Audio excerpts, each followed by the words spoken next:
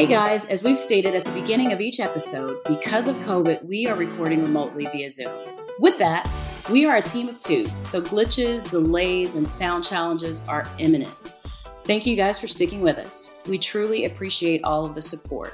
And just know that bringing such rich content to you guys is truly a labor of love for us. Welcome back to Two Mamas and a Mustard Seed. I'm one of your hosts, Renee Riethel. And I'm your other host, Kisa Holke. And today, our episode is called Listen to Dr. Ron Wright. As we continue to talk to people of color regarding areas that are not equitable and just, one of the most important topics to discuss is in the area of healthcare. Today, we have the opportunity to listen to Dr. Ron Wright. Dr. Wright graduated with a BA in French from Tulane University in 1994, where he was the first African-American homecoming king at the university in 1993. After finishing college, he went to the University of Louisville School of Medicine, finishing in 1999. He is currently one of 3 physician owners of WomanCare LLC in Jeffersonville, Indiana. Dr. Wright practices full-scope women's health care. Dr. Wright has been involved with many community activities, including volunteering at Beside You for Life Pregnancy Center, as well as having served on the governing boards of St. Elizabeth Catholic Charities, Clark Memorial Health, and the University of Louisville President's Council. In addition, he holds teaching faculty appointments at several different colleges and universities. Dr. Wright and his wife, Jennifer, have lived in the Louisville area for over 17 years and have a daughter, Katie, who is a senior in high school, a son, Alex, who is a high school junior. Welcome to Two Mamas and a Mustard Seed, Dr. Wright. We're very happy to have you here today. Thank you, and I am honored to spend the afternoon, a little bit of time here with you both. Well, thank you for being here. So let's get right into it here. We know, most of us know, that there are disparities in the mortality rates in women of color versus Caucasian women. In fact, the CDC Newsroom reports that Black, American Indian, and Alaska Native women are 2 to 3 times more likely to die from pregnancy-related causes than white women. Dr. Wright, why do you think that is? When you look at the research and the studies that have gone to looking into this problem, a large part of it is access. Being able to access healthcare is a major part of improving your own well-being. And if you have difficulty getting to a doctor's appointment because, say, for instance, you are taking care of multiple kids, you're a single mom, for instance, or if you have a job and you have to try and make ends meet, that makes it difficult for you to be able to take that time out to do the things that you need to do. Also, some people don't have vehicles. They don't have a reliable vehicle. And so sometimes it may be more difficult for them to get to doctor's appointments or to the hospital for even routine tests, routine lab work, routine healthcare. And those disparities are magnified across racial lines. Black women have more difficulty accessing healthcare because of the financial difficulties involved in that.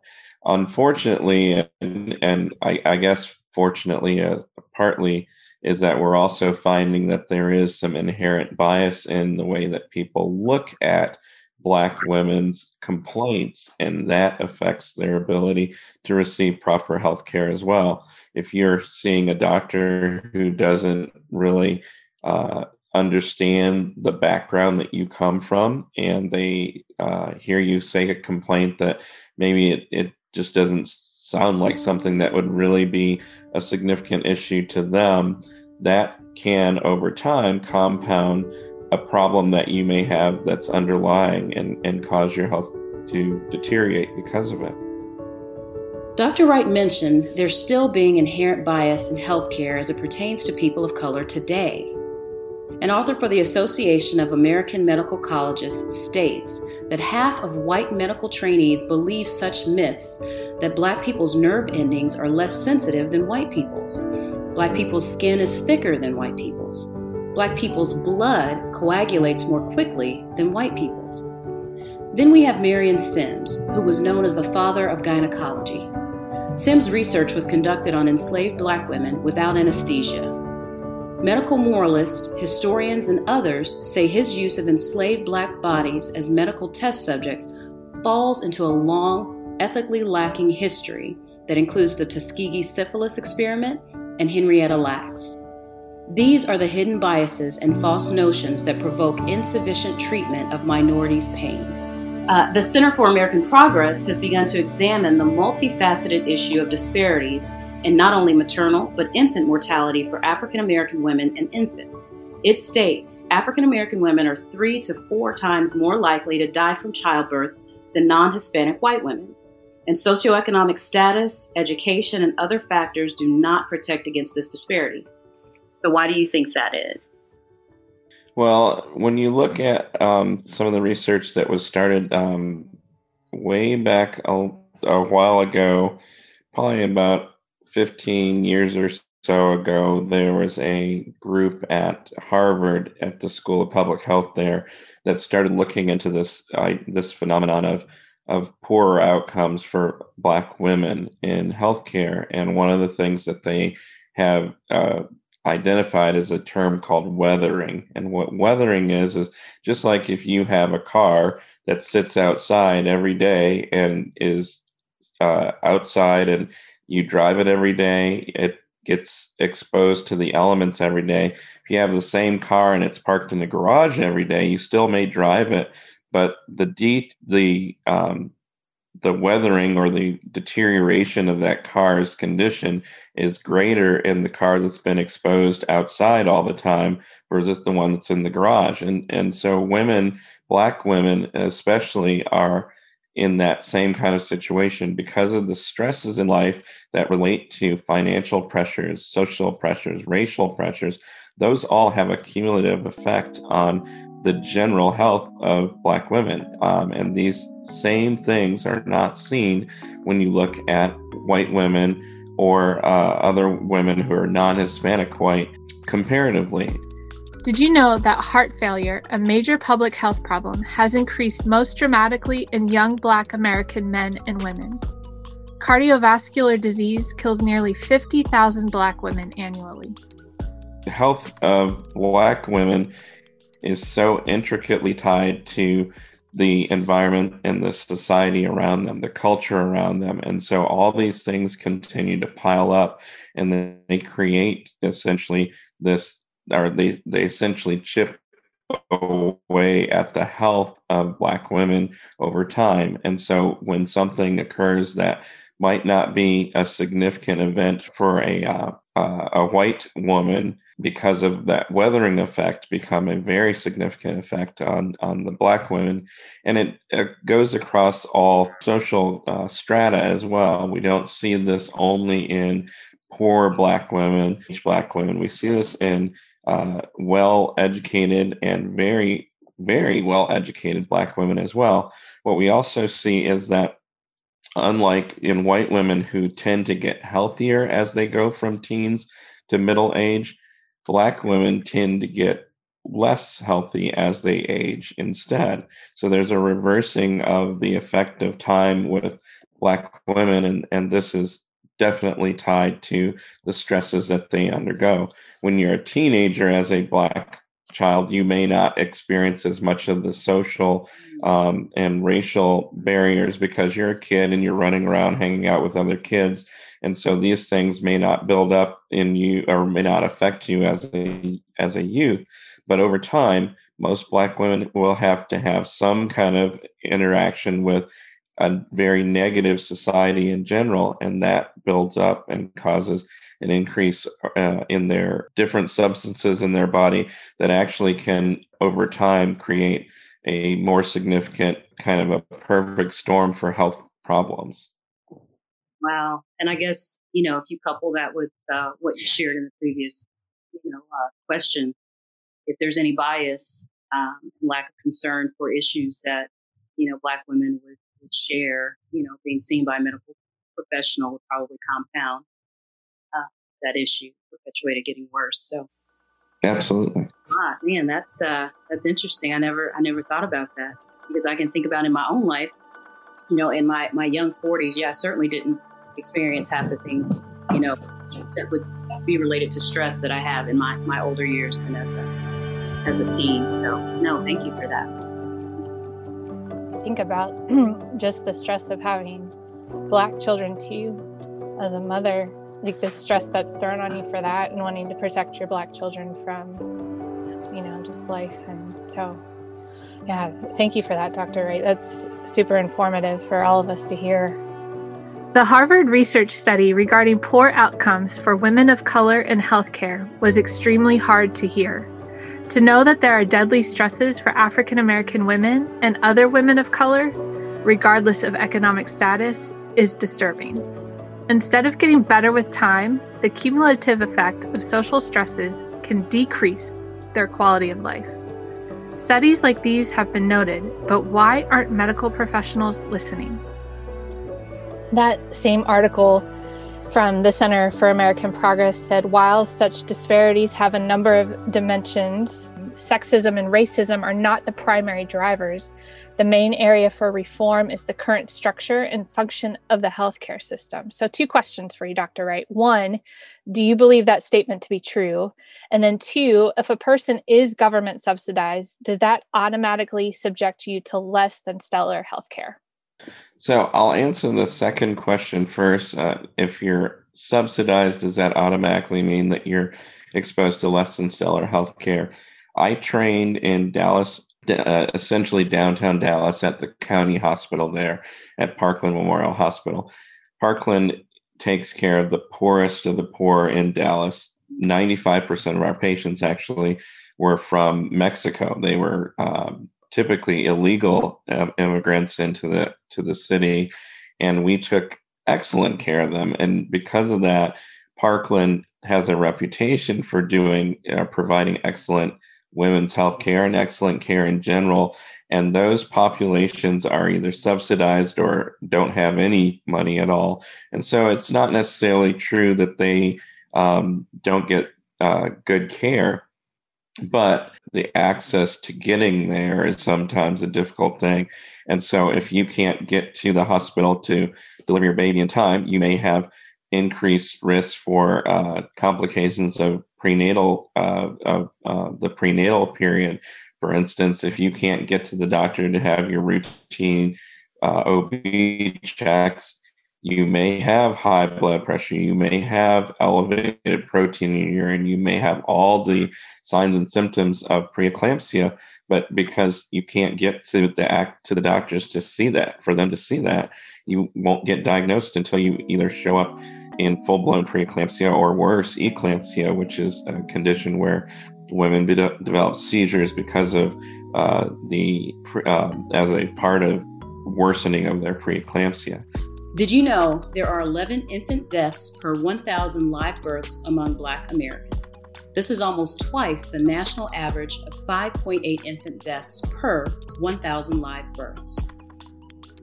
It is not always that subsidized insurance gives you poorer care. It's just the social surroundings around these people contributes to that. And so generally in those kind of hospital systems or patient systems, you'll see people who are sicker in general, and sicker people tend to do more poorly. And so that's how that question would be answered. With the first question about whether I believe you said whether I feel like, I can't remember what the first one was. Can you remind me? Yeah. So the Center for American Progress said, while such disparities have a number of dimensions, sexism and racism are not the primary drivers. The main area for reform is structure and function. I can agree with that statement because I see the sociologic issues that are involved in healthcare and the financial and all those kind of things. But there is definitely an inherent bias against the complaint of the Black woman in our society, and that happens. That doesn't stop just at the outside the medical office. It occurs inside the medical office and occurs inside the hospitals. Why are the voices of Black women not important or diminished, especially as it pertains to our health? Regardless of status or celebrity, our voices are constantly minimized. If you look up information about this topic, one of the most upsetting things that you'll see is, for instance, Serena Williams. When she had her child, she had a C-section, and Serena Williams said that she complained multiple times to her nurse about having difficulty breathing and having all these symptoms that if she were probably white and said those same things to her doctor, it would have set off some alarms to think there's something really wrong going on with her. So Serena Williams was able, as a strong Black female, to continue to push and say, there's something wrong. And ultimately, they found out that she had a blood clot in her lungs, a pulmonary embolism.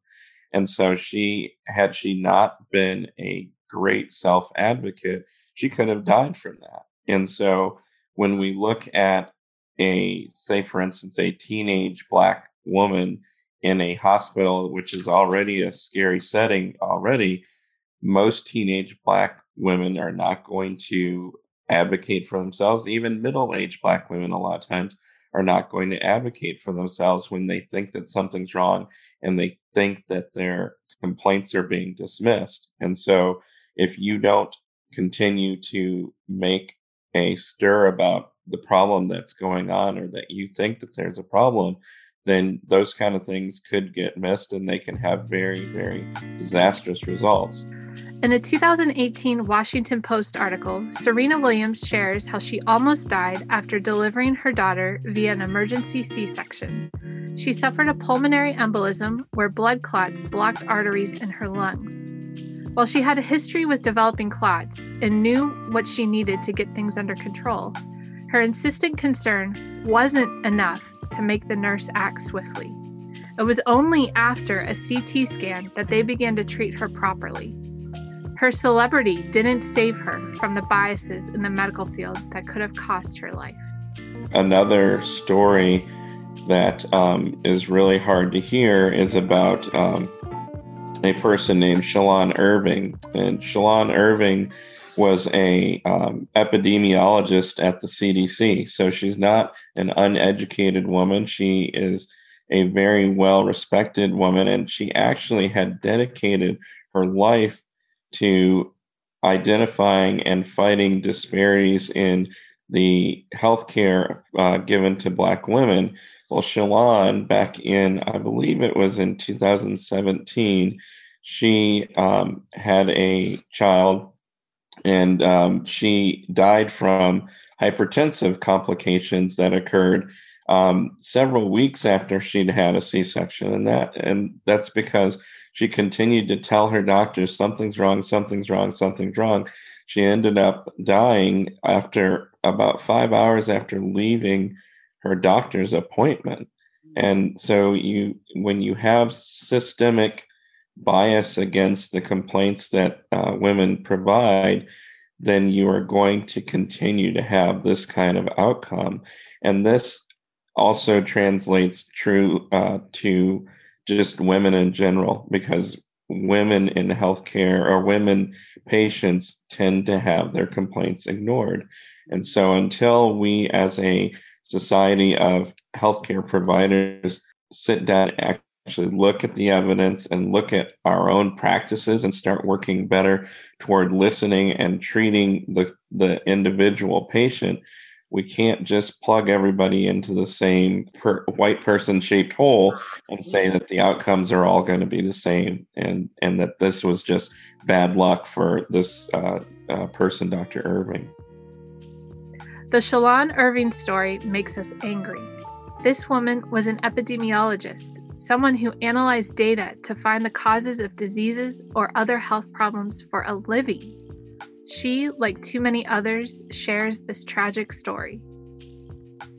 Yeah, and I can share, and I don't know, I didn't really think about this much, Renee, prior to Dr. Wright speaking, but my own personal experience with my 23-year-old daughter, I had a doctor who wasn't very personable at all and didn't listen much to my concerns. At the time, I had a dry birth with her. My water broke at like 6 a.m, and I didn't have her until around noon. I'd been given sleeping pills and muscle relaxers, different things the night before because I was going to be induced.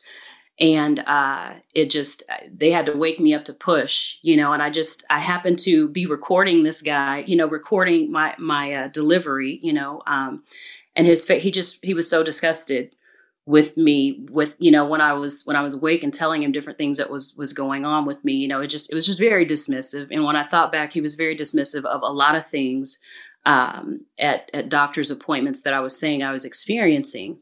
And, I thought he's probably thinking, I'm 20 years old and I don't know what I'm doing. This is routine, just go on. But it was disturbing at the time because I felt like, man, this is really happening to me, but maybe it's not, it's just not that serious. And so I ended up having her and I got a hematoma.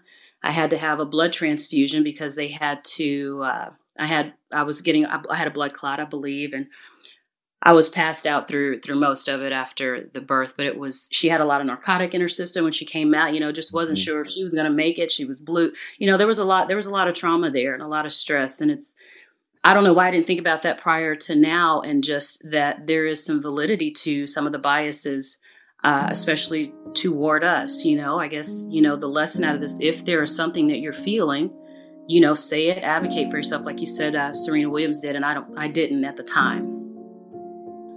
I was emotionally reminded of my own story as Dr. Wright shared Shalon and Serena's stories. At the age of 20, I wasn't truly aware of the ins and outs of pregnancy. I had no idea what I should or shouldn't be feeling. The lack of concern for how I did feel at the time was truly minimized, and I felt like I was an annoyance to my physician. After having to be induced, the birth of my daughter was stressful, to say the least. I had toxemia, I had to have a blood source embolized, I had a hematoma that developed as a result and ended up needing a blood transfusion. I didn't realize how close to death my daughter and I both were because of the trauma. I wish I knew to advocate for myself at that time. My dear sisters of color, please be confident in what you know about your health experiences. Advocate for yourselves and for others until you're heard, so that these disparities begin to fade away for good. This is hard to hear for me as a white woman. And I've never given birth.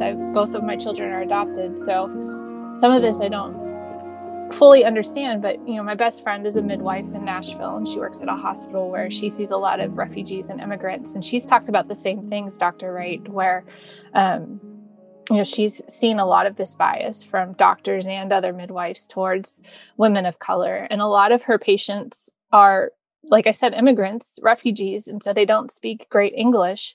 And she said they see a lot of problems arise from that because not only do they feel like they can't speak up for themselves, they literally can't speak up for themselves. And so it's just another example in my mind of these are the healthcare professionals are the ones you are supposed to trust.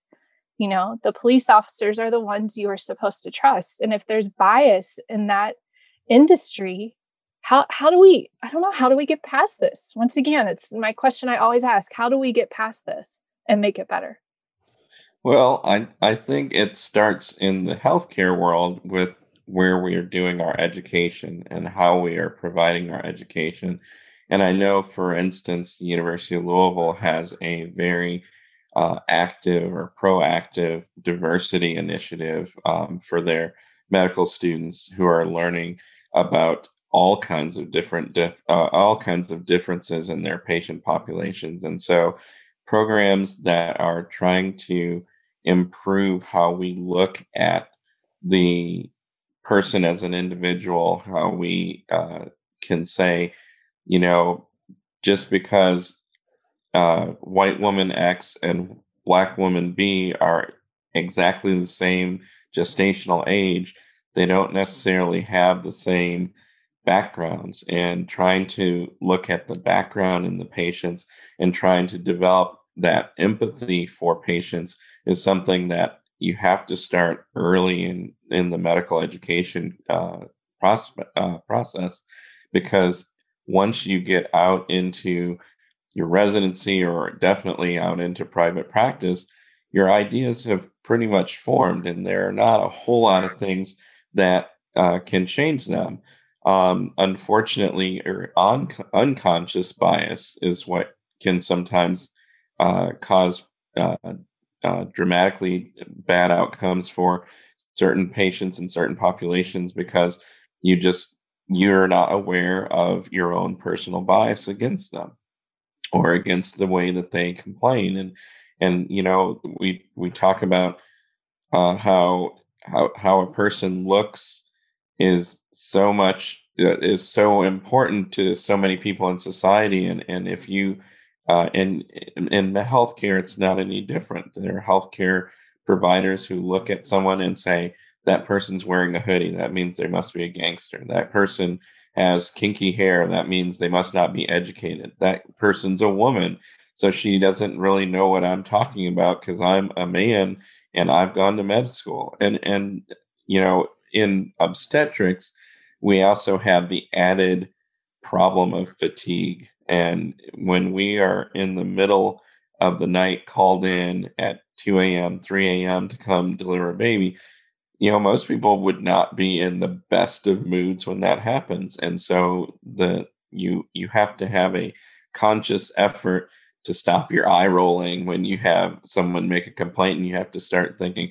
okay, I'm thinking that this is not a valid complaint, but is that because I'm tired? Is that because I have a bias against this person, or is this really something that's serious and I need to take a step back and look at this with a clearer lens? And so it's all it really is hard to do it when you're already out there in practice. I think it needs to continue to be a strong push in the medical education part of healthcare.